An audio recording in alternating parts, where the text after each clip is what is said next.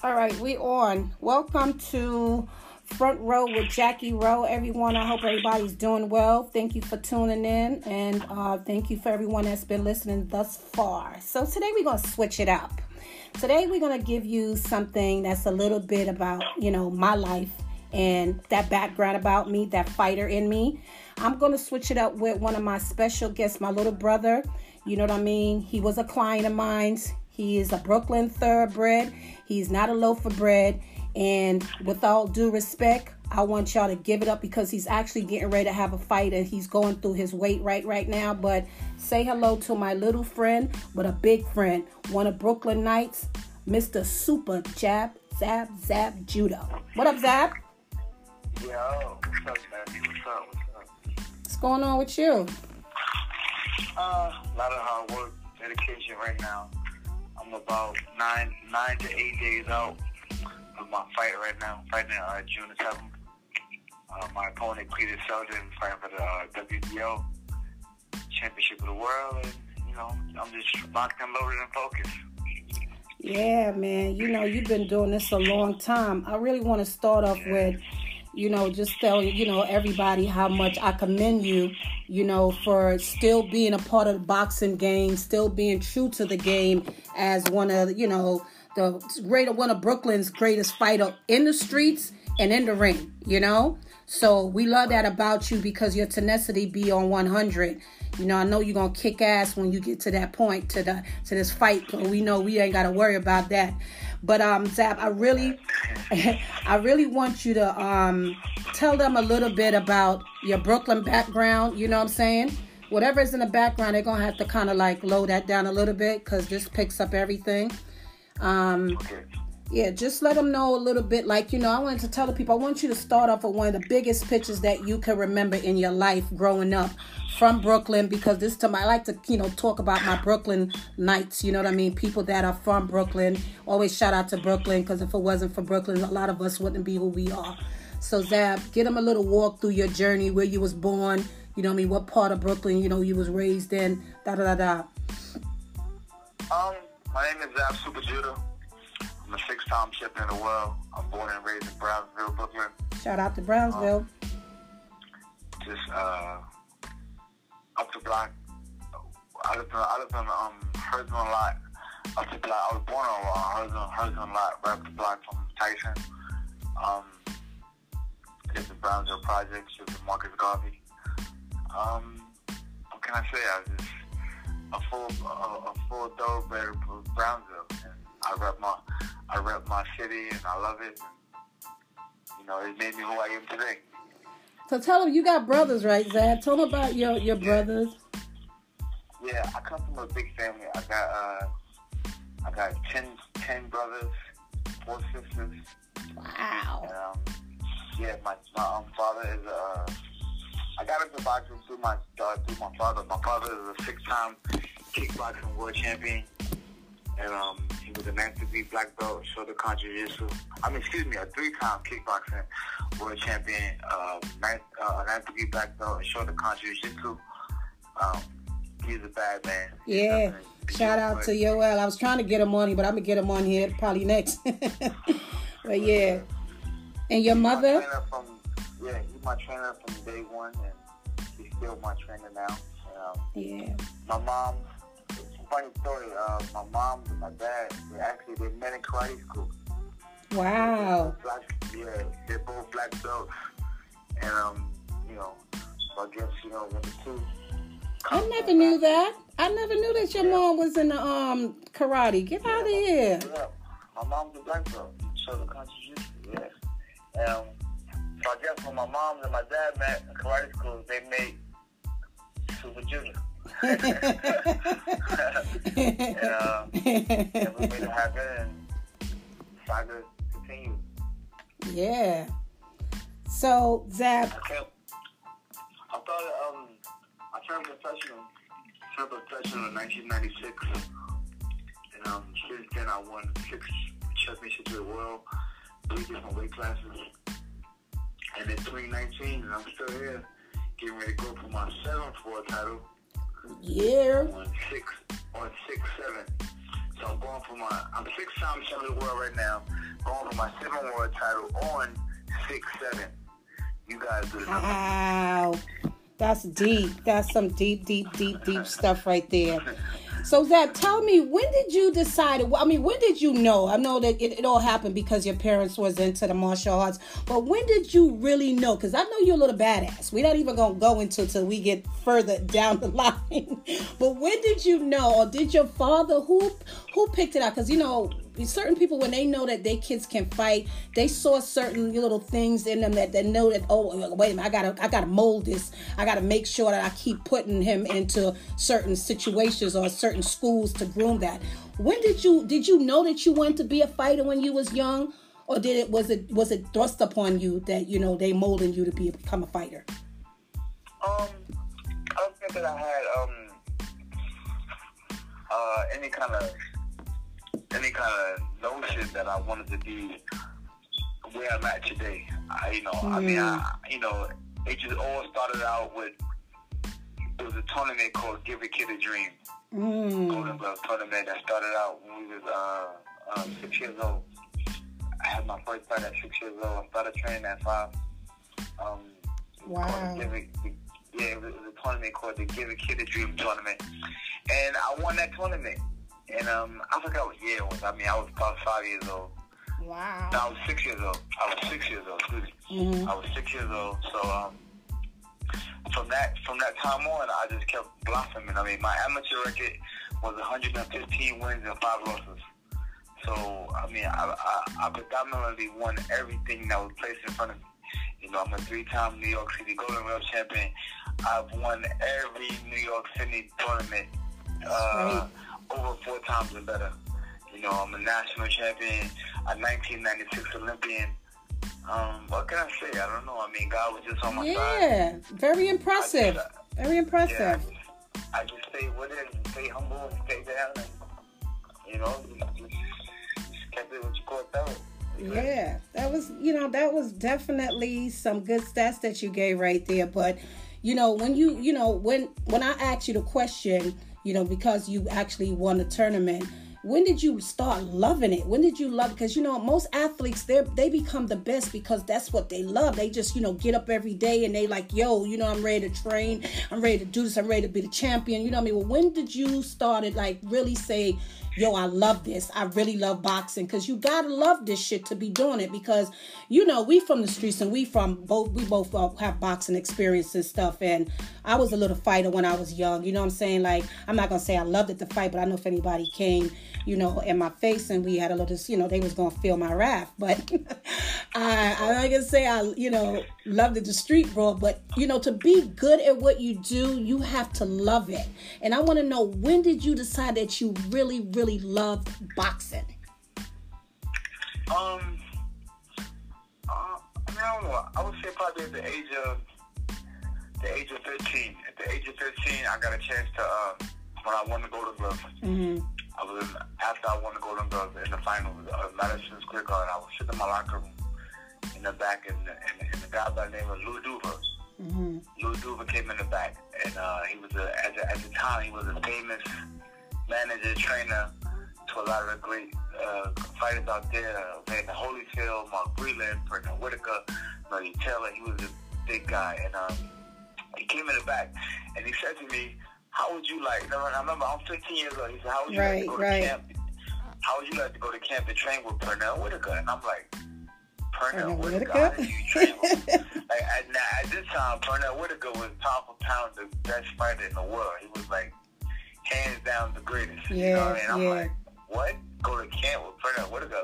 And you're only 15 years old. I'm 15, so I'm like, well, what you want me to do? He like, we want you to be in camp with him, help him get ready for his next up-and-coming fighter. He's fighting a left-handed fighter, and we need some left-handed work. And you got the perfect style of the guy, of a left-hander. So I'm like, so wait, let me get this right. You want me to get in the ring and fight with Pernell Whitaker? They like, yeah. And I'm like, whoa, how? I can't hang with no goddamn Pernell Whitaker. And they was like, well, we think that you'll do good once you come to the camp, and it's good. So they flew me to Virginia Beach, You know, and at this time, you gotta remember, I'm coming out of poverty, out of Brownsville, and right. I never had my own room. I never had my own bed. You know, so now I get a hotel room. I get my own hotel room, my own bed. Like, I got room service. I'm calling home like, yo, I'm chilling, yo. Yeah. Now remember, they don't let nobody go with you. You know, right. You know what I mean? So I can't bring my brothers. I can't bring everybody with me. Right. But I could call home and tell them, and I'm like, yo. Then I'm like, so then this is a funny story I had, right? So, you know, being from Brownsville, you know what I'm saying, we ain't having much, so, you know, you try to get nickel slick every time you can get a come up, right? So, boom. Yeah. So, I'm in my room, right? So, now, I get there, I'm like 3 days into, you know, 3 days, no, I'm lying. This is the second day into, me being there, because I got there that nighttime. Then the next morning, I woke up and went to training. Then that afternoon, I'm in there, and the dude came around and they knocked on my door, so I was in the bathroom, so I didn't get to the door. And then as I'm coming to the door, he knocked, and then, you know what I'm saying, I didn't open it. So then I looked down, he pushed the envelope under my door. So I'm like, an envelope. So I didn't open the door. I just grabbed the envelope and I opened it, and it was $600 in the envelope. So wow. Don't you wish there was a camera back then? This is when we really wish there was a camera back in there and they could really film that stuff, right? Yo, listen, so I'm bugging, so I'm like, wait a minute. They must have made a mistake and slid some money under the wrong door, thinking it's the wrong nigga. So I'm like, all right, 600. Now remember, I'm coming out of Brownsville. I'm 15 years old. $600 to me was a lot. Like, yeah, that was a great payday. That was like a nigga having like 5,000 on him. Like, yeah. I'm like, yo, this is Gucci. You felt like you G'd off, right? Like you G'd off, I felt like they made a mistake, and so I put the envelope up, hid the shit under my mattress, like boom. Like, I don't want nobody coming at me. So I didn't say nothing for like no joke, Jackie. I didn't say nothing. Like, I guess, let's just say it was Friday, right? I went through the whole week with everything. No, I'm lying. I got into, I got, 5 days, Saturday. So, Monday, Tuesday, we went downstairs and we all went to eat. So, the coach name was Ronnie Shell. He was like, come on, let's go. We're going to go eat. And everything like that. So, I was like, all right, what's up? And he was like, you know, come on, you want to go eat? I was like, yeah. He was like, you got money? And I was like, nah, I ain't got no money. He was like, so what happened with the per diem? He said, did you get the per diem money that I put under your door? And I was like, oh, yeah, I got that, but I didn't tell you that. He said, oh, yeah, that's your food money. That's for you to eat every week. So now, my dumb ass, Jackie, the whole weekend, I got the money stashed, thinking that, yo, I got to come up. I'm like, yo, nigga, I'm about to go get fresh. Nigga, as soon as I'm waiting 2 more days, if somebody don't say nothing, I'm about to go bust this money up. Yeah. I know that this is my food money that I'm supposed to get every week for me to eat on. You know what I mean? That was crazy. Mike had a similar story like that too when he growing up too. Because come on, you coming from Browns, you coming from Brooklyn. You're not used to nobody just giving you no money like that. No. You know what I mean? So of course you're gonna start thinking smutty and gutty. You're gonna start thinking, oh shit, they made a mistake. I ain't telling nobody nothing. But that was just some of the perks. But okay, so that was the perks. Now, when did you start loving it? Like loving boxing? Go ahead. I'm dying to hear. Then, you know, I started boxing with Whitaker. I started training with Whitaker, and you know, I turned professional. And then I started making money. Then I guess when I turned pro, and after the Olympics and everything like that, you know, because the Olympics was cool because we had got more per diem money all the way up. But I mean, like in '96, we were making like $2,000, you know what I'm saying, like $2,000 a week. So that was pretty cool, you know what I'm saying? But then... Damn, wait a minute. But that $2,000 when you started getting to that, it was pretty cool. Well, come on, man. You was probably, what, 17, 18 then? Yeah, I was 17. I was 17 going. Yeah. At 18 is when I turned professional. I turned professional with Shelly Finkel and Ladura. That's when I got my signing bonus, and then I started making money per fight. You know, I was making like $7,500 per fight. You know what I'm saying? But I had got a nice sign-up bonus, like $1 million sign-up bonus, and I was good. So, you know, that's when the money. I mean, once I started making money and knocking guys out, that's when it became fun. But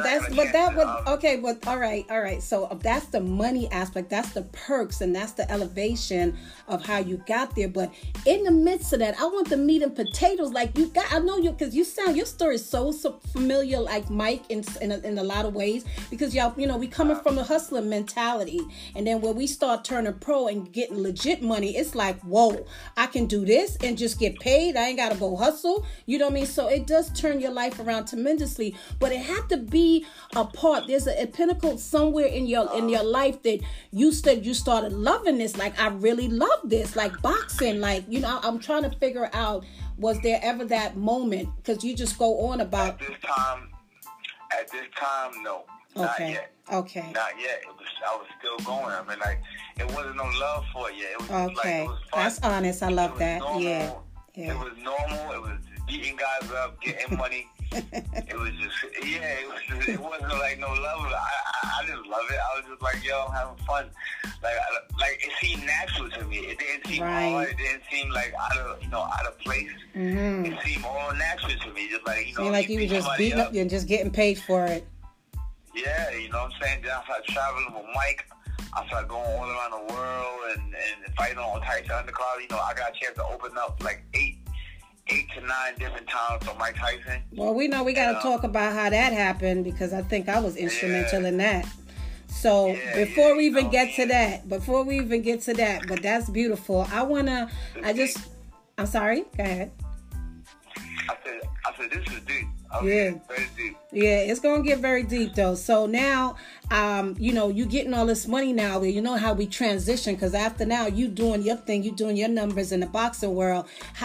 When did it feel different when you came back now? You came home back to Brooklyn after all of these different fights and bouts and stuff. Like, how was the mental? Where's the wilding out when you started just like, I'm that nigga, I'm that man, I'm ZAB Judah. Like, how was that mental game? I mean, at this time now, like, once I'm professional and I'm going strong, my mom moved to North Carolina. You know what I'm saying? We moved to North Carolina, and my dad was still in Brooklyn, so we was out of the projects, out of the, poverty situation. My dad was never in the poverty situation. My dad always had a nice house and a lot of cars, and, living luxury lifestyle, you know what I'm saying? But now my mom is in North Carolina. She got a nice house. She got cars. She living we up now. You know what I mean? And, right. Moving on up. I mean, so at this time, I think I'm living in Jersey. I'm with my first wife yet, but we're not married yet.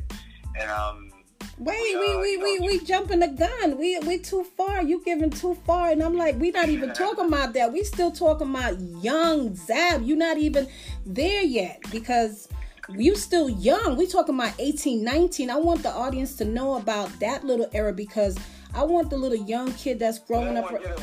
We don't want to give them everything. No, we're not giving them everything. I just want to give them.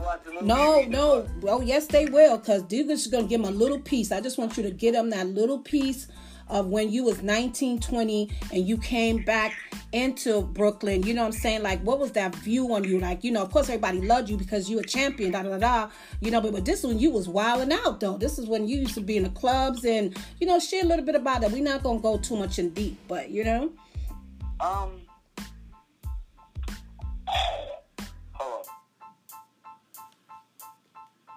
on. What can I say? Did it have its perks? So now you see your professional fighting there, but how was it how were you received when you came home champion in Brooklyn? That's what I'm trying to get you to talk about. Oh no. I mean, Brooklyn was very welcoming. I mean, they were very like the champions here. I had a lot of big parties. I remember when we first won in the first world title, I had a big party at the Lab. Mm-hmm. It was a club called the Lab in Brooklyn. And, it was pretty famous. And we had a big party, and I had like a lot of pioneers of street life, a lot of pioneers of music. You know what I'm saying? They came out to my celebration and celebrated with me. And, everybody see me with open arms. And I remember. That time, I just remember what Jay-Z, having a likeness to you, because remember Jay and you were real close, you know what I mean? Yeah, and that whole Rock Nation, they just, like, that's what I'm saying, Brooklyn just like picked you up. I got a chance to meet Biggie too. Yeah. I got a chance to meet Biggie before he died out. Yeah. My boy Undias went to the studio, to meet Big. I met Big and Mace. I Mace the same day. Right. And I remember coming to the studio and Big was on the couch sleep. And boy, he was snoring. He was snoring up a room. Boy, he was calling wolves. I was looking at him like, yo, is he alright? Shout out to Biggie. We miss you, Biggie Smalls. Yeah. Yeah. I was like, nah, that's just how he sleep. And then my boy Jeff. I was just with all of them the other night. Yeah. Yeah. And me and Jeff was, my brother Jeff, we took a big liking to each other and we hung out a lot. Yeah. And we kicked it. And I don't know, it's a small world, Yeah. Kim and the Mafia. Yeah. You know what I'm saying? Then my boy Jay-Z. We hung out with Jay. He Jay-Z, I'm DJ. Yeah, Jay liked you a lot. I always used to see he gave you mad love. That's what's up. And Little Kim. Well, how did the women's, because you was the little man back then, so, all the girls was all like, ZAB Judah. I had problems. Oh, yeah. Let me interject a little bit so let people really understand, like... the women receive me with open arms. Let's put it that way. Oh, God. So, for those that don't really know, ZAB was introduced to me. I don't even recall, but I think it was maybe before Justin's, because street light, you meet people. And of course, at that time, I was heavy into the boxing world as Jackie Tyson. And I saw ZAB, and I don't know if he came to my office. What did you do? Come to my office downtown Brooklyn, or I met you somewhere, and I just was like, yo, he just reminds me so much of a little Mike, And here I go feeling that I can probably just groom him and cultivate him, because he was wild. He was a little wild one, and I was like... When I came to Jackie's office, Jackie had all the girls in her office. All the pretty girls. All of them worked for Jackie, was in Jackie's office, either working or just hanging out, or just stopping by to say hi. Yeah. You know what I'm saying? I don't think they were hanging out. They were stopping by to say hi, because I wasn't having that. I already had like a bad reputation. People was like, oh, Jackie this, Jackie that. I was like, here we go. And I wasn't hardly even there. I just set up a foundation to help people with their music because of my son's career.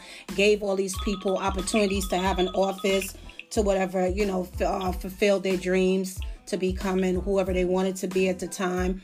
I was working with artists and stuff. But anyway, I know I had this conversation with you, and I just kept saying this, like shaking my head saying, oh my God, this is a little Mike Tyson. Then you told me you was from Brownsville, and I was like, oh my God. And then I'm like, but I'm like, oh, what am I going to do with this guy? I said, no, I'm not going to let him walk down the street. But you was already just like Mike. You had a lot of girls. You knew what it's like to have money. You was already known. And I'm like, oh my goodness. So I decided to do a little PR for you, correct? All right. No, but the main thing, you don't remember what you did. You told me, and I'll take it literally, you said, oh no, this is my office, mi casa, su casa. I remember that on the first day. You said, mi casa, su casa, my house is your house. And of course. I took that shit literally. Yeah, I was like, oh, I will be back here. Yeah, you sure was there every day. Every time you got a chance, you was there. So... I started really doing some PR with you, and like the clubs down at Justin's and certain little things. And I remember one day I had my birthday parties at Mr. Child's, and Mr. Child's, of course, I had you there, a couple other people, and I had Mita there from Bad Boys. I had Karen Anderson. I had a few people ins and out because Mr. Child was that place at the time. And this is how you two little sneaky suckers met each other. I said, ZAB Judah, did you ever meet Mita? Because Mita was working at Bad Boys at the time. I said, Mita, did you ever meet ZAB? And you guys met, and it just took your own form on from then, correct? Yeah, I met her at your birthday dinner, and then, I don't know, maybe like a couple years later, I married her. And I wasn't invited, guys. How about that? These two were taking on a form of their own, and they had a beautiful little goddaughter, my goddaughter Destiny. Yeah, Dad. So tell them how many kids you have. Well, this is Destiny. Is my goddaughter, and tell them how many. She's calling you. No, that's my dog. Oh, that's your dog. So now, tell them about how many kids and children you have, and how does it, how has it been being a father and juggling that career? I have a big family. I have twin boys now, so I have four. Congratulations! Come here. I have 4 boys and 4 girls. Wow, 8. Yep, I have a big family, and I have two grandchildren. Oh, congratulations, Granddad! So, at the age of 41 years old right now, life is good. Life has been good to me, great to me. And I'm just having a great time. No. Okay, they all right, baby. We doing an interview. Could they take the dog back there? No, ain't nobody here. It's just me and them. Oh, okay. It's a little Yorkie. Oh, I have a Yorkie too. So, Mita, how was that? Because, Mita's doing her thing. Shout out to Mita. She got this thing, she's doing the Boxing Wives. That's coming out too. So, can't wait. Actually, both of us. We're both on the show. Yeah, I know. All of you guys. Yeah, of course. I was there too. Myself, it's Mita. Mm-hmm. It's my current girlfriend, Kia. Mm-hmm. Your daughter, Destiny. My daughter, Destiny. Yeah, my family. Yeah. My other daughter, Jaya. She's on it. Mm-hmm. It's the ins and outs. We had a lot of fun doing it. Well, we're going to look forward to that. Actually, we'll be filming too. This next weekend coming up at the fight. Yeah. Mm-hmm. So we'll get some more shots at the fight. Yeah. I was there at a couple of taping and stuff. I love it. It's what I mean. They had Look out for the boxing wife. Yeah, exactly. Look out for the boxing wife. They had came to me with that first, and I was like, you gotta find. If I talk to Kiki, ZAB, or Mita, one of them people, because I don't know about it. I'm not a boxing wife. But I know it actually was not very far off of Mita, because Mita, she's just, she's, a lot of people don't know her story, but shout out to her. She just got her master's. What was that again? I think last night I was talking to her. A PhD. Yeah, a PhD. So shout out to Mita doing her numbers. That's my little boo. So one time, ZAB, it was like a transition for you when you figured that I'm going to leave New York, and you picked up and you moved to Las Vegas. How was that? What was that about? Because you changed completely. For like a couple years, you were into God. You had me bugging. I never knew, just listening to you sometimes, and used to chart certain things from the Bible. I said, damn, ZAB is mad intelligent. It takes a certain spirit to be able to transition into that type of, and still at a young age, because you were still like in your late 30s, right? And you just decided that you wanted to find, let's say that you weren't already in Christ, but you devoted your time to Christ. And then you made that switch. You moved to Las Vegas. And I'm like, I grew up in Las Vegas. And I was like, ZAB, you out in Vegas? She's like, oh, Jackie, that's the best thing I can have. So tell us about that. I was going through a lot. I went through a divorce. And I decided to leave New York, move to Las Vegas. And I went to Las Vegas, and I started life, what I'm saying? I was divorced already in New York. I stayed a couple years by then. And then I started dating my ex-wife, Christina, and we moved to Las Vegas. And you have a son? And then we had little ZAB. Mm-hmm. And shout out to little ZAB. Yeah, he's 10 now, and we started life out there. We just, we started going to church, and I was always a Christian. I got baptized until at the age of 13 years old. I grew up a Hebrew Israelite, a black Jew. Yes. And I did that for predominantly my whole life. I never knew about Christmas or anything until like the age of 14. And that's when I discovered about Christmas and things like that. And, just getting into that part of life, and when I got to Las Vegas, I decided to tap back into my Christian life, and we started going to church. You know what I'm saying? I started worshiping hard, and people know how it's like. When you get sound back in with the Lord, and you lock back in, it's something special happens to you. And that magic hit me again, and I just locked and loaded. Yeah, shout out to... And here I am now. Yeah, blessed to the Almighty. All praises due to God, because you never can go wrong with Him. And I love that about you, Zab. If I never told you that, I really love that you are so... in deep with the Lord, and you're so in tune with Him. I love that when you be posting those things, and just to see where you come from. And that's the whole thing why I wanted to do this interview, because I like people to know, the in-depths. I know you got movies, things that's going to come out more, but with me, I like to just be one-on-one, because you're like my little brother, and I love you, even though you're hard-headed as a mother. But when you was over here for New Year's, and we were speaking, I looked at you, and I saw, and even the other day in the car when we was giving out turkeys, I just looked at you and I said, damn, Zab. Remember I said to you, Zab, you grown.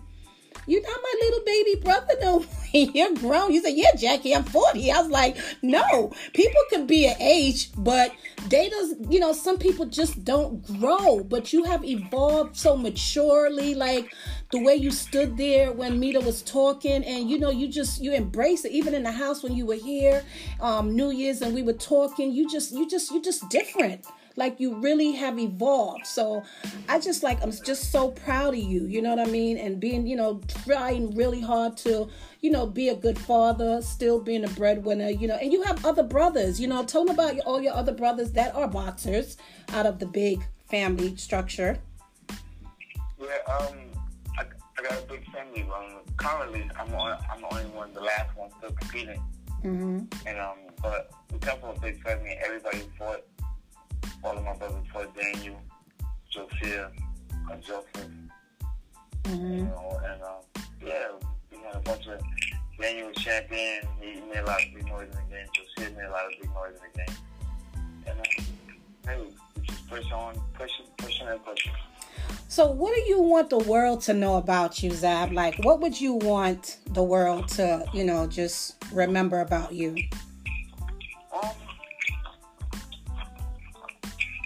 You gotta stand for something, or you'll fall for anything. And one thing I did was stand for something. You know what I'm saying? I stood for,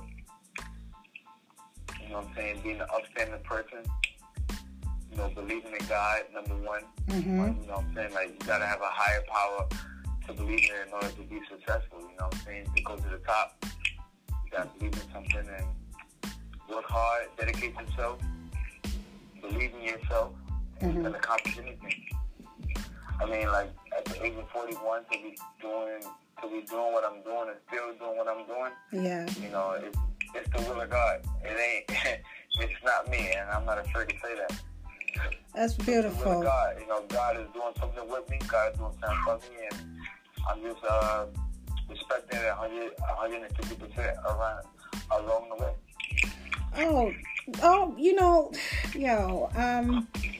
Let me just rephrase this question. Now, a little kid that's out there that's saying that they wanted to choose this career, a young kid from the streets where we come from.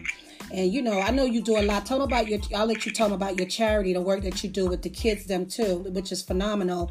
But I know you speak to these kids, but for someone that's listening to this podcast and they, listen to all the different, ins and outs and the things that you have done, what will be one of the most important things, that you would leave in his brain cell to let him know about boxing? Because boxing might look easy, but they don't understand. Because, like I said, we both come from boxing, and I trained a lot with Mike Tyson. So there's a part of boxing that people really just don't really get. It's the training, the mind frame, being prepared to get ready to get hit or, get knocked out. What would you tell a child, like a young dude growing up in the street, a young guy, like, coming from the streets?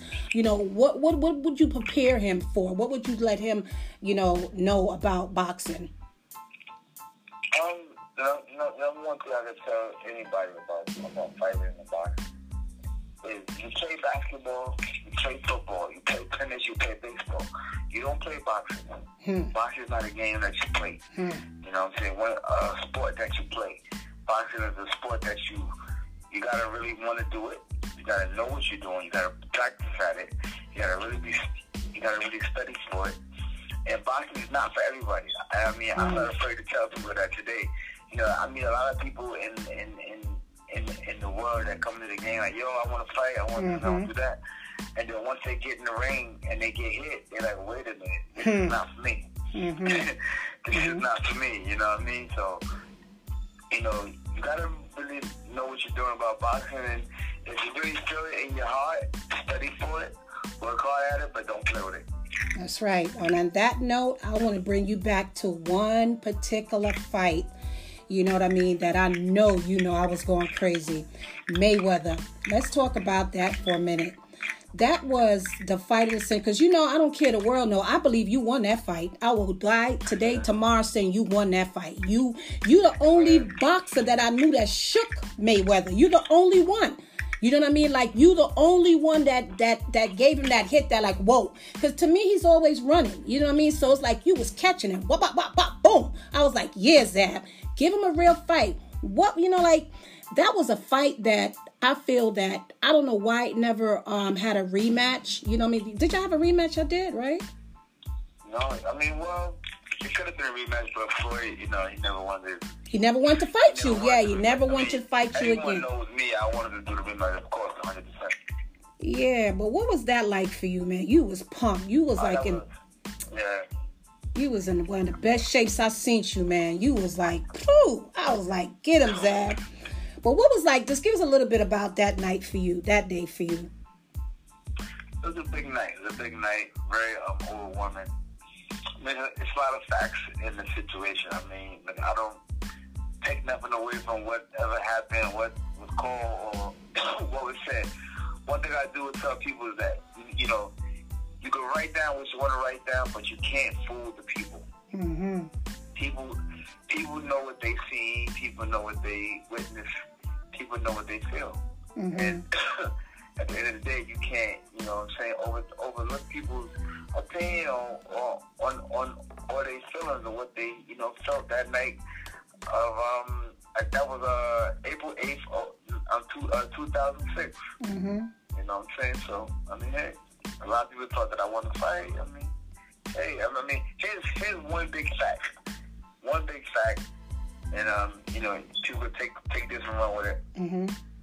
If two guys are fighting in the ring, there's only a referee to be the judge of what happens. If any other man from any other side gets into the ring and try to do anything to the fight itself, that's what you call an automatic disqualification. Well, if you look in the fight, Roger, you know, after the low blow and stuff like that, was Roger and Leonard both came into the ring before my dad came into the ring, and you know, by ruling or law or whatever you should call it, that should have been an automatic disqualification. But you know, we was in the great Las Vegas, and it wasn't called that. So, hey, what can I say? But like I say, no matter what, you know, what makes me feel good and make me keep going every day is the fans. You can't fool the fans. You can't fool the people. And people, you know, there's more people that say that it should have been a different way than say that it should have been that way. Yes. And that's all that. And then that's what makes me feel great and keeps me going at the end of it. And on that note, too, how does it feel, ZAB, when you're coming out of your dressing room, when you're in your dressing room before a fight? How do you feel? Like, how do you get your mental right? You know what I'm saying? And how do you feel when you walk in and you walk that long walk from the dressing room to that ring? How does it feel for you? I mean, it doesn't really, the walk doesn't do anything for you. I mean, the preparation and prior is what gets you going.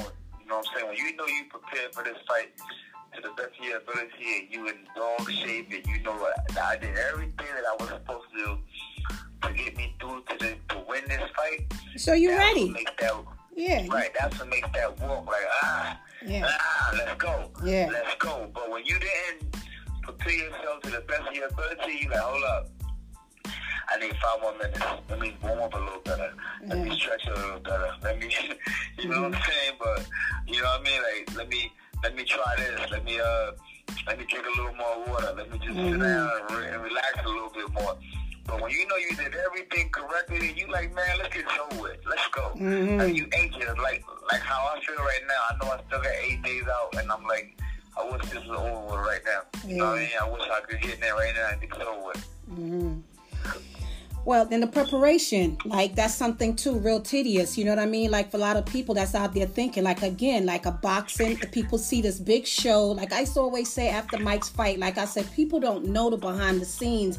And I've never really seen, like I see, you know what I mean? Some of the fighters show the workout, extraneous workout between the opponent and them. And that, you know, but people don't understand, like what are some of the workout that you got to do, like to make sure that you ready, that you can. People don't know, and I'm going to put it out there, that you cannot have no sex. You know what I mean? Sex is definitely out for, you know, if you're a boxer and you're training, your mind is right, you cannot.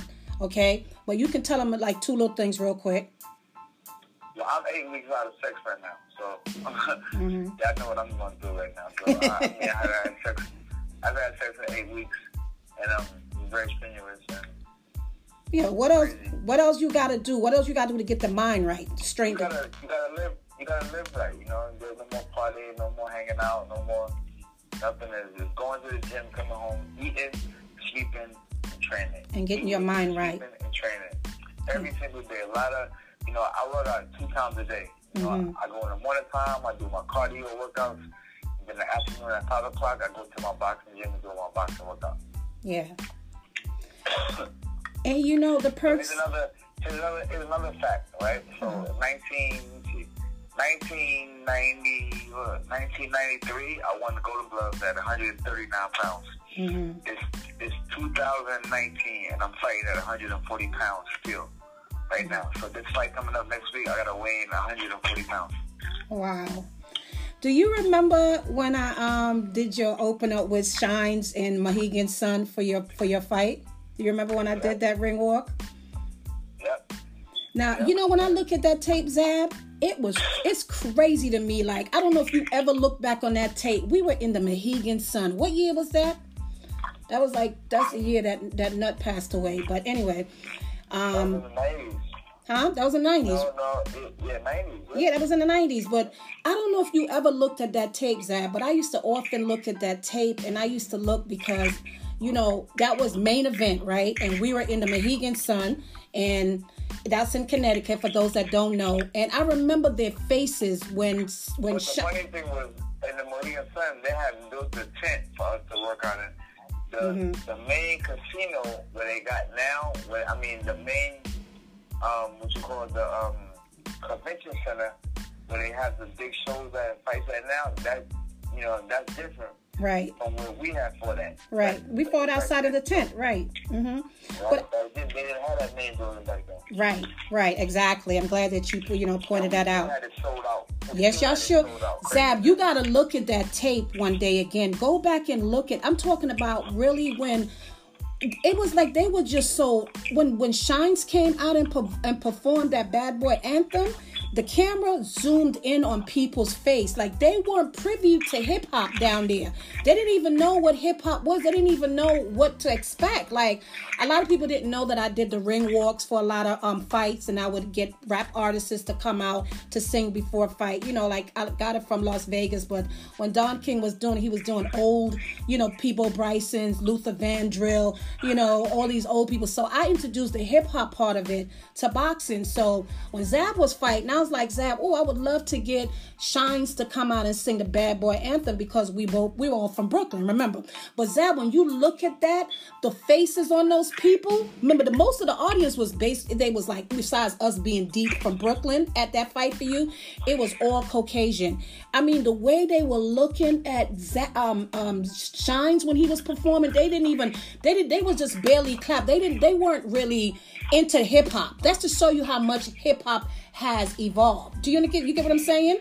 They were like bugging out. They was like, what? Like rap.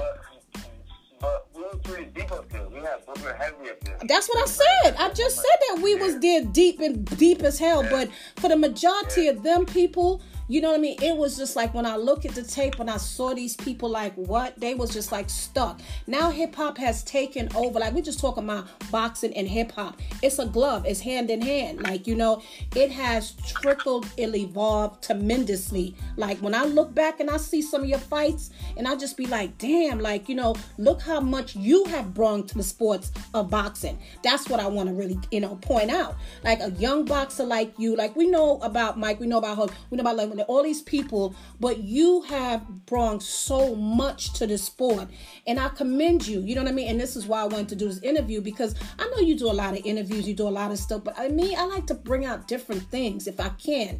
You know what I mean? Just to show them how still at 41, you such a hard-working father, you know what I mean, you know, entrepreneur, you know, tell them about your little businesses that you have, you know, that you got. And then before you even do that, talk about your walk of fames, like your hall of fames. And, you know, in the boxing, you've been inducted into a couple of them, correct?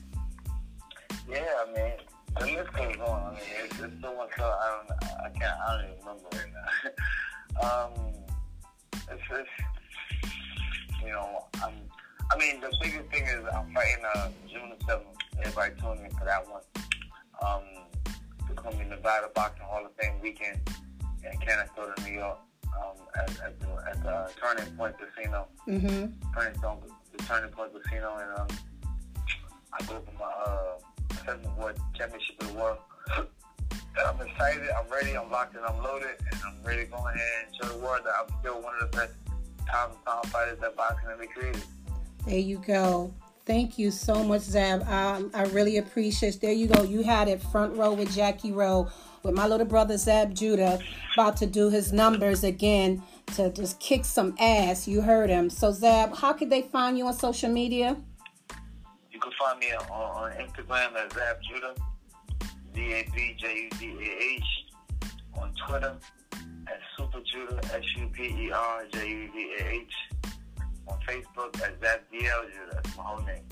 ZABDIELJUDAH. Sure. You can follow me there, and I love everybody. Thank you for tuning in.